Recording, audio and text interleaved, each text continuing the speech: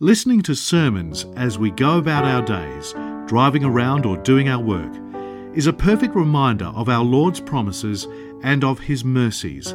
This is the mission of Upper Room Media, to make the Word of God accessible to anybody and everybody. In the name of the Father, the Son, and the Holy Spirit, one God, Amen. Many happy returns to you all. This past week was Jonah's fast, and this coming week is the last week before we begin the Great Lent. So Great Lent will begin not tomorrow, but a week from tomorrow, the following Monday. We read today in the psalm preceding the gospel, "For the Lord is great and greatly to be praised. He is to be feared above all gods. Honor and majesty are before Him. Strength and beauty are in His sanctuary." And this psalm emphasizes to us our role and the importance of our role in honoring the Lord. So we'll contemplate together how we can honor the Lord through four means: by obeying His commandments, by respecting His house, by revering His sacrifice, and finally by serving His children. In the Gospel according to St. Matthew chapter 21, we read this parable that the Lord gives. "But what do you think? A man had 2 sons, and he came to the first and said, 'Son, go work today in my vineyard.' He answered and said, 'I will not.' But afterward he regretted it and went. Then he came to the second and said likewise. And he answered and said, 'I go, sir.' But he did not go. Which of the 2 did the will of his father?" They said to him, "The first." Jesus said to them, "Assuredly I say to you, the tax collectors and harlots enter the kingdom of God before you." And the passage continues and says, "For John came to you in the way of righteousness, and you did not believe him. But tax collectors and harlots believed him, and when you saw it, you did not afterward relent and believe him." So we see here through this example that honoring the Lord and obeying His commandments is not about lip service. It's not about what we say, but it's about walking the walk, not just talking the talk. It's about where the rubber meets the road. Do I actually act and behave and do what's pleasing to my Father? Or do I talk about the commandments of the Lord, and I talk a good talk, but when it comes time to actually patterning my life, I can't be bothered to pattern my life according to the way that the Lord instructs me? So what do I use as the standard for what I aspire to? Do I look at God's commandments and say, I aspire to live my life according to this pattern? Or do I look at everyone else in the world and say, I want to be like everybody else? I want to do what everybody else does. I want to live how everybody else lives. I want to behave how everybody else behaves. I want to go to the places that everyone else goes. I want to value the things that everyone else values. Do I spend my time looking at the latest influencers on TikTok and Instagram and all these pictures of the latest fashions and the latest places that they're going and the latest things that they're eating and the latest things that they're driving and the latest things that they're buying, and what's the latest makeup trend and what's the latest game that's out there and what's the latest, all of these viral trends that go on? This is how I pattern my life? Or do I look at the commandment of God and say, this is what I ought to be doing, this is what I ought to be seeking, this is what I ought to be desiring to do? It's not just about knowing the commandment of God. Actually, both of the sons knew the commandment of God. And initially one of them said, I'm not going to do this. But when he evaluated himself, he said, no, I should honor my father by doing what's pleasing to my father.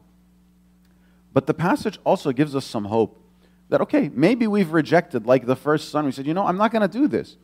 But when we come to ourselves, we still have an opportunity to say, no, what my Father commands is right. And even if I'm not convinced, but because I honor my Father and because I love my Father, I'm going to obey His commandments. And beyond that, Christ continues and tells the Pharisees that He was reprimanding. Even when you saw the tax collectors and harlots accepting the preaching of repentance of John, you still did not come to yourselves and turn. So we have many opportunities to come to ourselves and say, you know what, I'm not going to be affiliated with this world, but I'm going to do and obey the commandments of my Father. We can honor the Lord also by respecting His house. We read in John chapter 2, which we read on Jonah's feast. And he found them in the temple those who sold oxen and sheep and doves, and the money changers doing business. When he had made a whip of cords, he drove them all out of the temple with the sheep and the oxen, and poured out the changers' money, and overturned the tables. And he said to those who sold doves, "Take these things away. Do not make my Father's house a house of merchandise." Then his disciples remembered that it was written, "Zeal for your house has eaten me up." So what we see here is Christ telling the people who were buying and selling and converting money in the temple, don't make the place of spiritual investment a place of worldly investment. The house of God is somewhere different. It has its honor. It's holy. And as we've said before, the word holy means that it's set aside for a purpose. It's set aside for the purpose of worshiping God. It's not common like every other place. The house of God is a place where we come to make spiritual investments. But the money changers and those that were buying and selling took the place where they ought to have been making spiritual investments, and they turned it into a marketplace, a place where they were making worldly investments. So also we do sometimes. You're going to tell me, I wonder, but we don't come and we don't buy and sell, and we're not trading, and we're not converting money or doing anything. But let's evaluate ourselves when we're in the house of God. And where is our mind working? Where are we investing our energy and our time and our concentration when we're in the house of the Lord?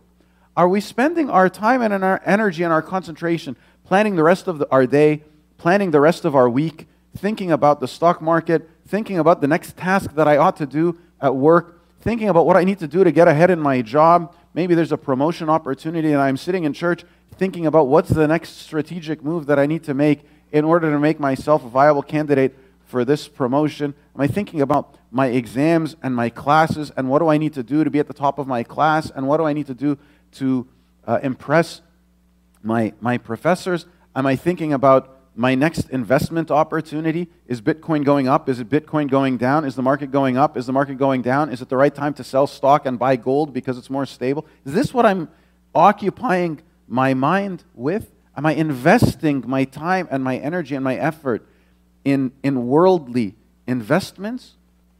Or is my heart and my mind and my attention focused on the sacrament that's being offered?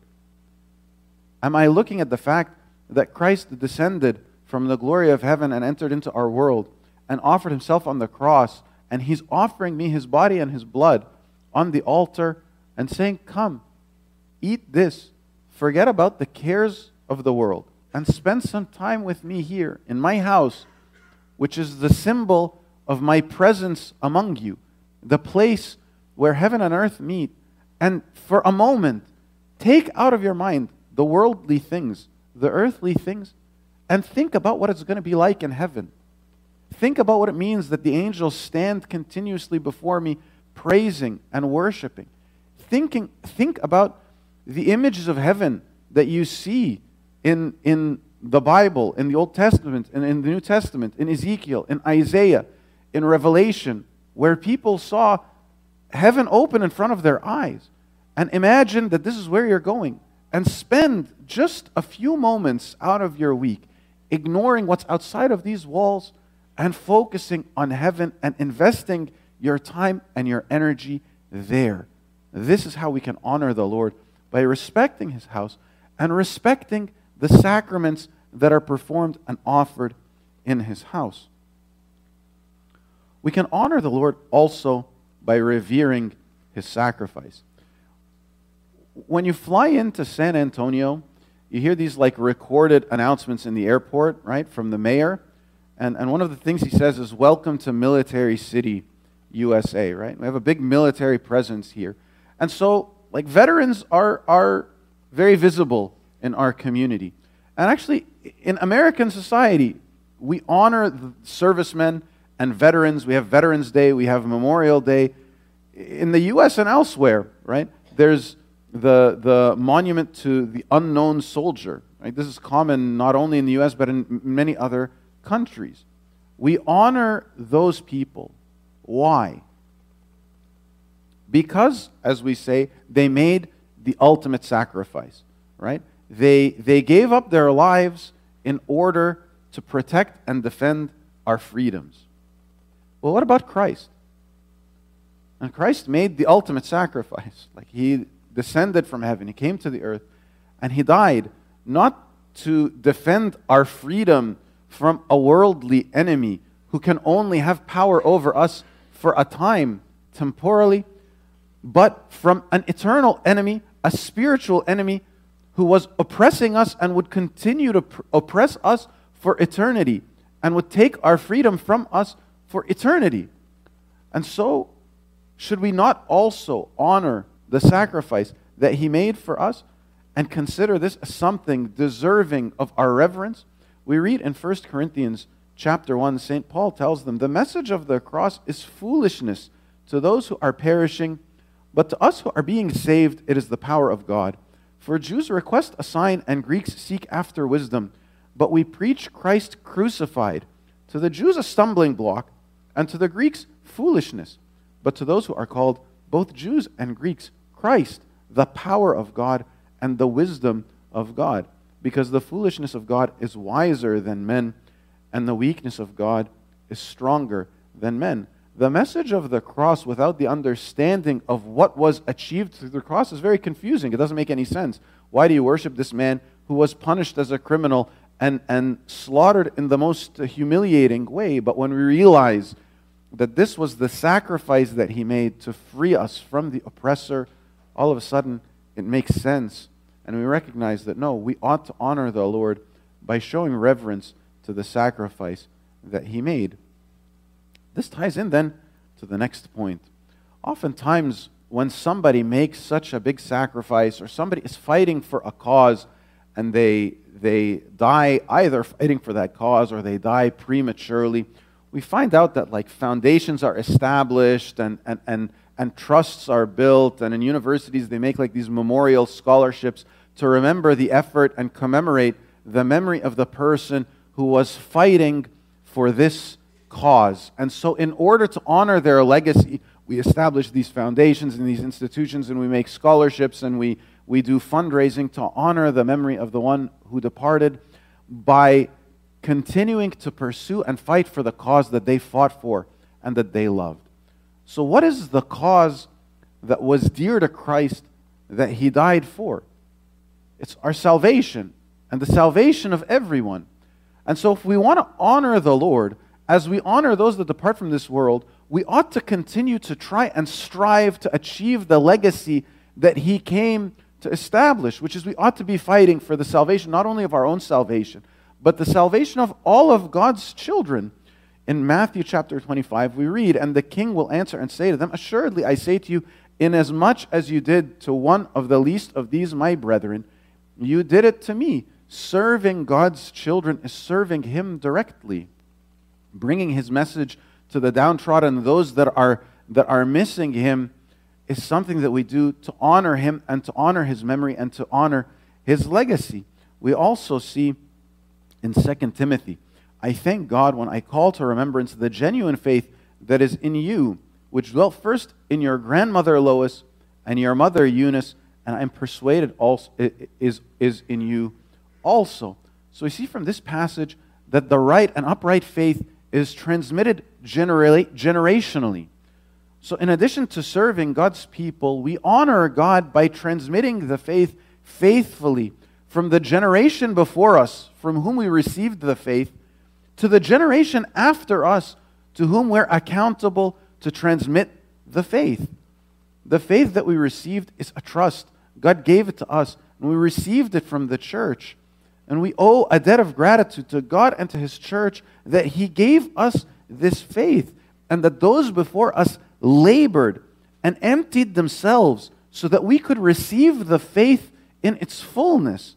Those fathers, the patriarchs, the bishops, the clergy that came before us, the Sunday school servants, the parents, the older generation that sacrificed so much, entirely worked to implant us in the church so that we could receive the faith and know God and have a relationship with him. Do we not owe them, and do we not owe God to transmit as faithfully this faith to the next generation, to build the posterity so that they can have life as we received life from the generation before us? This is the way that we honor the Lord, that we take the faith that we received from our fathers and transmit it faithfully to our children. And not just our children in the flesh, because those that served us were not only our bodily parents, our fleshly parents, but we were served by so many that were related to us and that were not related to us. And so we owe also, and we ought also, to serve as many as we can to transmit faithfully the faith that we received. So to recap, we ought to honor the Lord. And we can do this by obeying His commandments, not just by word, but in action. And even it's more important to obey the commandment by action than by word. We should respect His house as the place where heaven and earth meet, and the place where we have an opportunity to exclude everything else and focus on Him. We revere the sacrifice that He made on our behalf, that He died for our freedom. And so we honor that He died for our freedom, and we respect the sacrifice that He made. And we demonstrate this by serving His children and transmitting the faith that we received from the generation before us as a faithful trust that we transmit to the generation after us. May God grant us all the strength to honor Him in all that we do, and glory be to our God forever. Amen. This talk was brought to you by Upper Room Media. We hope that this talk has, through the grace of God, touched your heart, and we pray that it will not only inform you, but will also transform you and your life with Christ.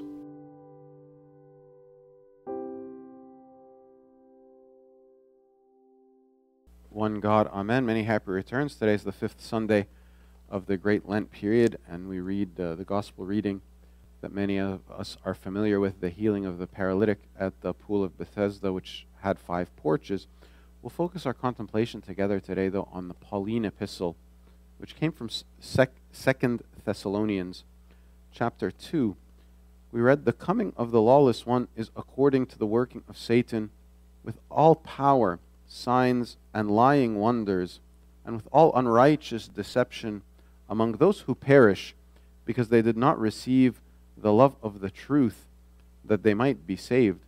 And so we see here actually a common theme in the readings, both the Pauline and the Catholic epistle, is this idea of the second coming and the day of judgment, and being ready and prepared for this day. And we see that the end of times is going to be characterized by the coming of the lawless one and the spreading of deception and lies, and that the remedy for this, the way to protect ourselves from this spread of deception and lying wonders, is to receive the love of the truth. So we'll contemplate together on 3 deceptions that are commonly spread, have been commonly spread for ages, but are commonly spread in the current time. The first deception, or the first lie, is the idea that God doesn't care what you believe, that everybody can be saved regardless of what they believe. The next one is that God doesn't care what you do. As long as you have the right faith, you can do what you want, and it doesn't matter. God doesn't care.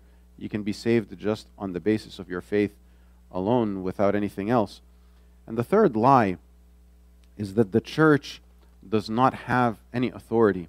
And this one is particularly prominent in the current age, and it comes with the abolition of the truth, as we'll discuss.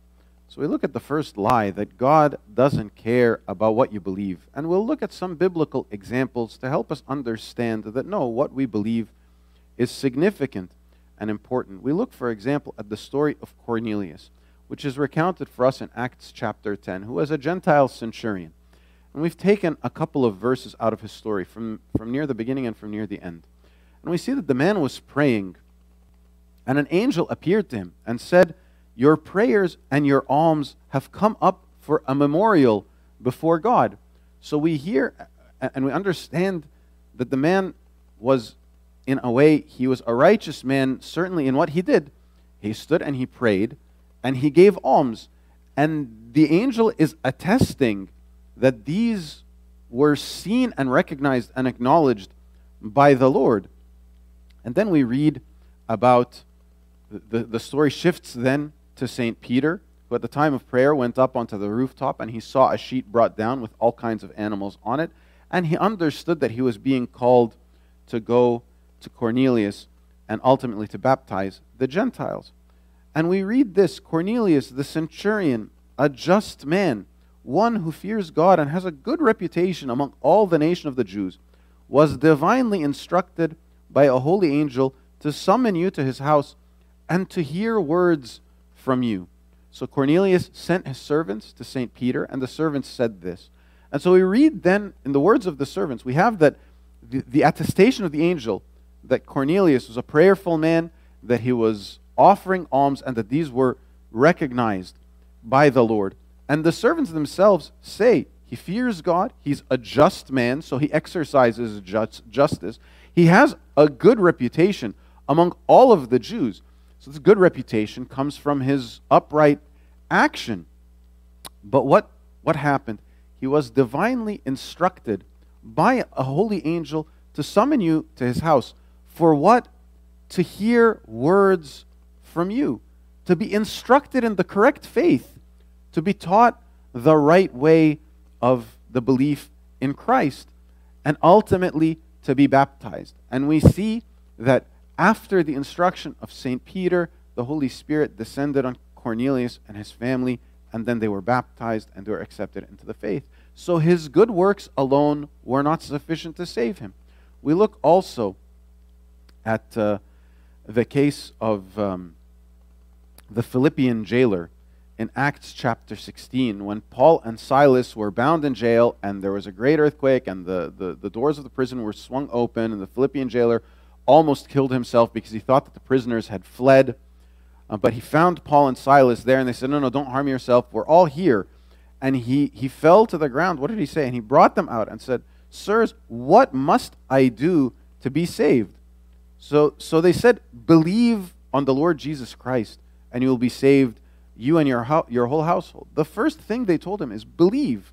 Have the correct and upright faith. Now we know this wasn't the end of the story. They were preached with the correct teaching of Jesus Christ. His family was baptized.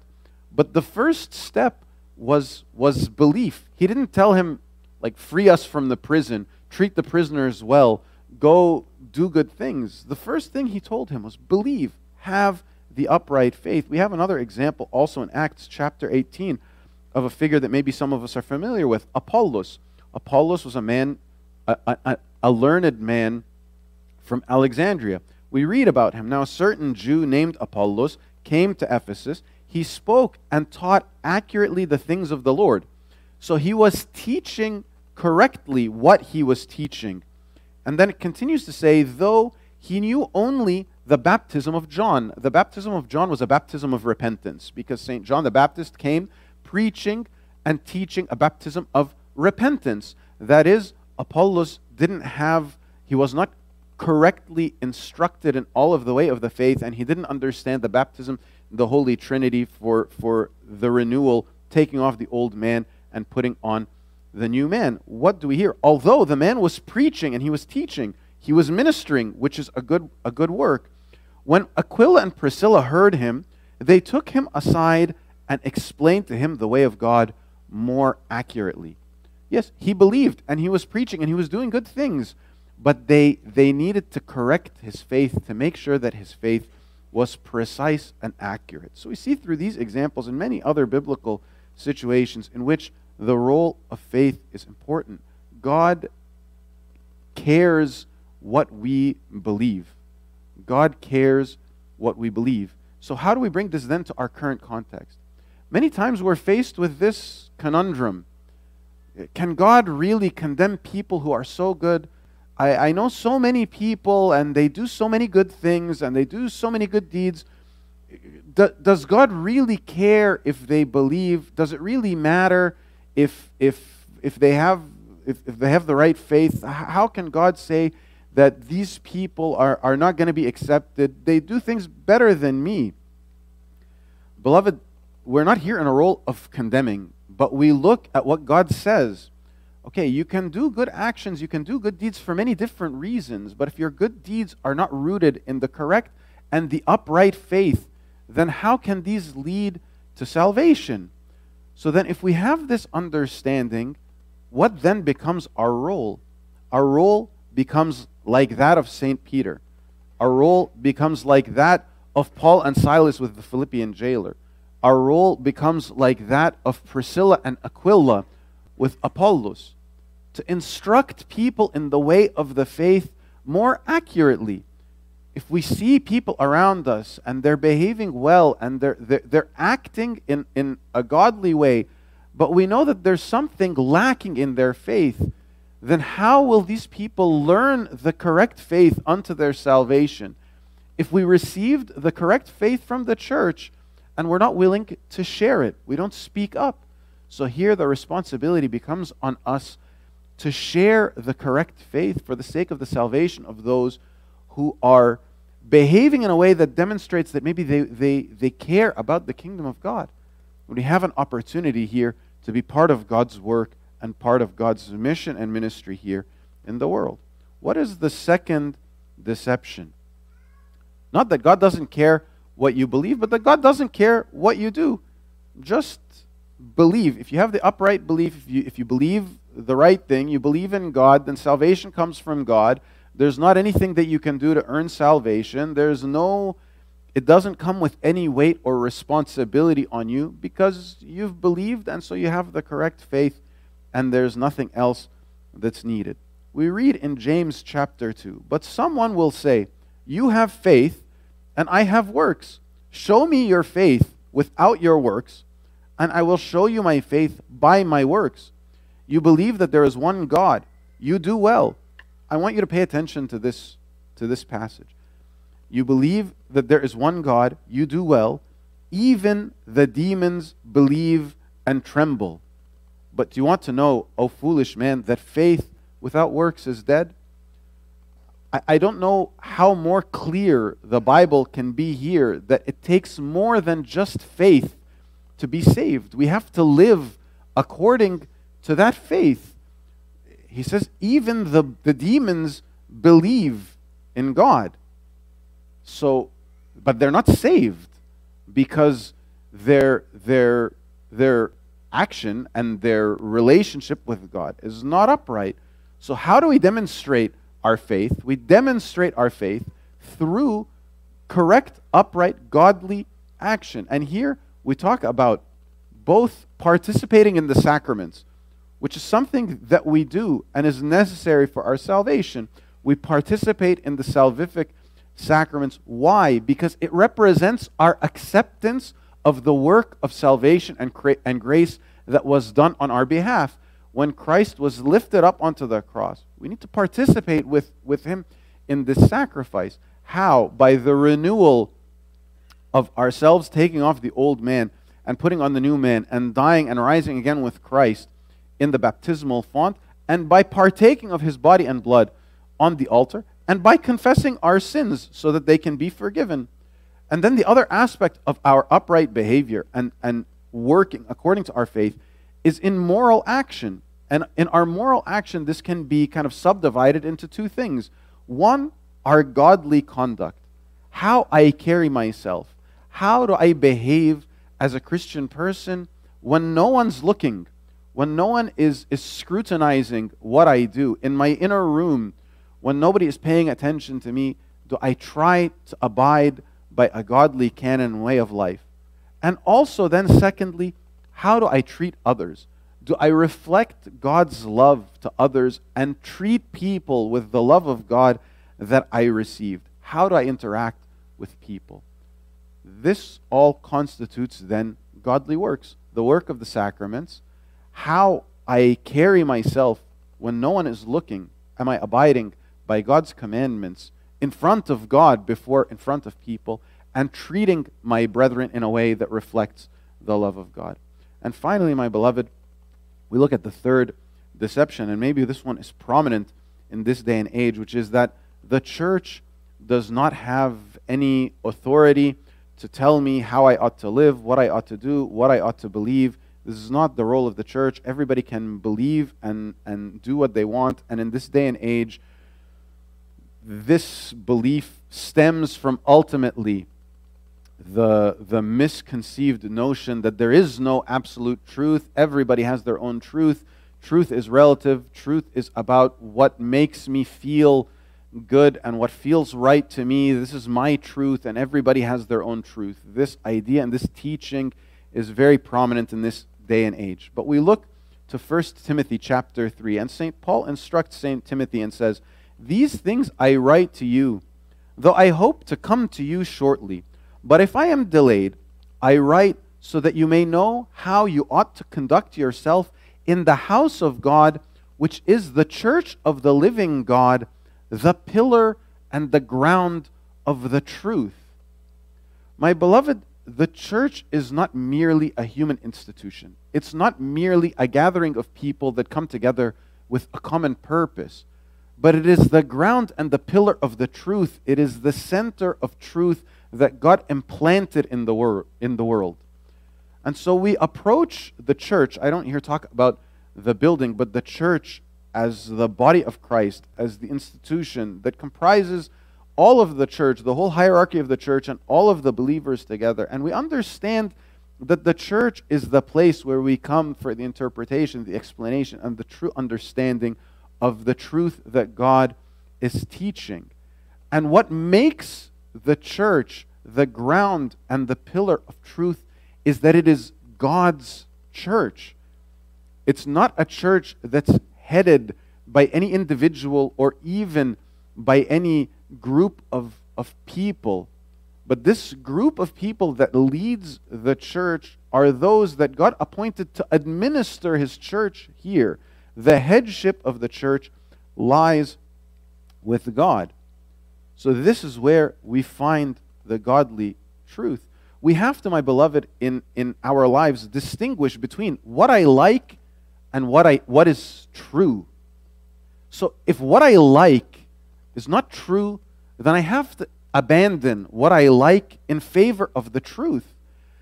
And if the truth is not according to my tastes, is not according to what I like, doesn't go with what I want, doesn't go with what's popular or trendy in the contemporary time, that I have to abandon the fads for the sake of truth, because what I like can't save me. My moods and the fads of society are not salvific, but the truth is what will set us free. So we have to pursue truth at all costs, as we read in St. John chapter 8, "And you shall know the truth, and the truth shall make you free." St. Augustine contemplates on the church and says, "Therefore, beloved, with assured mind and steadfast heart, let us continue to live under so lofty a head and so glorious a body." This lofty head is Christ, and the glorious body is His church, in which we are mutually members. Thus, even if my absence were as far as the most distant lands, we should be together in Him, and we should never withdraw from the unity of His body, because this is where salvation is. So we review together the first deception that's being commonly spread is that it doesn't matter what you believe, but we have to understand that correct faith is the gateway to our salvation. But not only faith, godly works are an expression of this faith, and they represent our persistence in the way of faith. And the truth that leads us to salvation is revealed to us through the church. May God give all of us to recognize and fight against the deceptions of the evil one, and glory be to our God forever. Amen.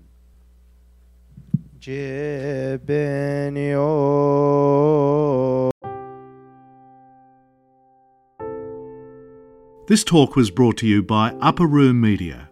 We hope that this talk has, through the grace of God, touched your heart, and we pray that it will not only inform you, but will also transform you and your life with Christ.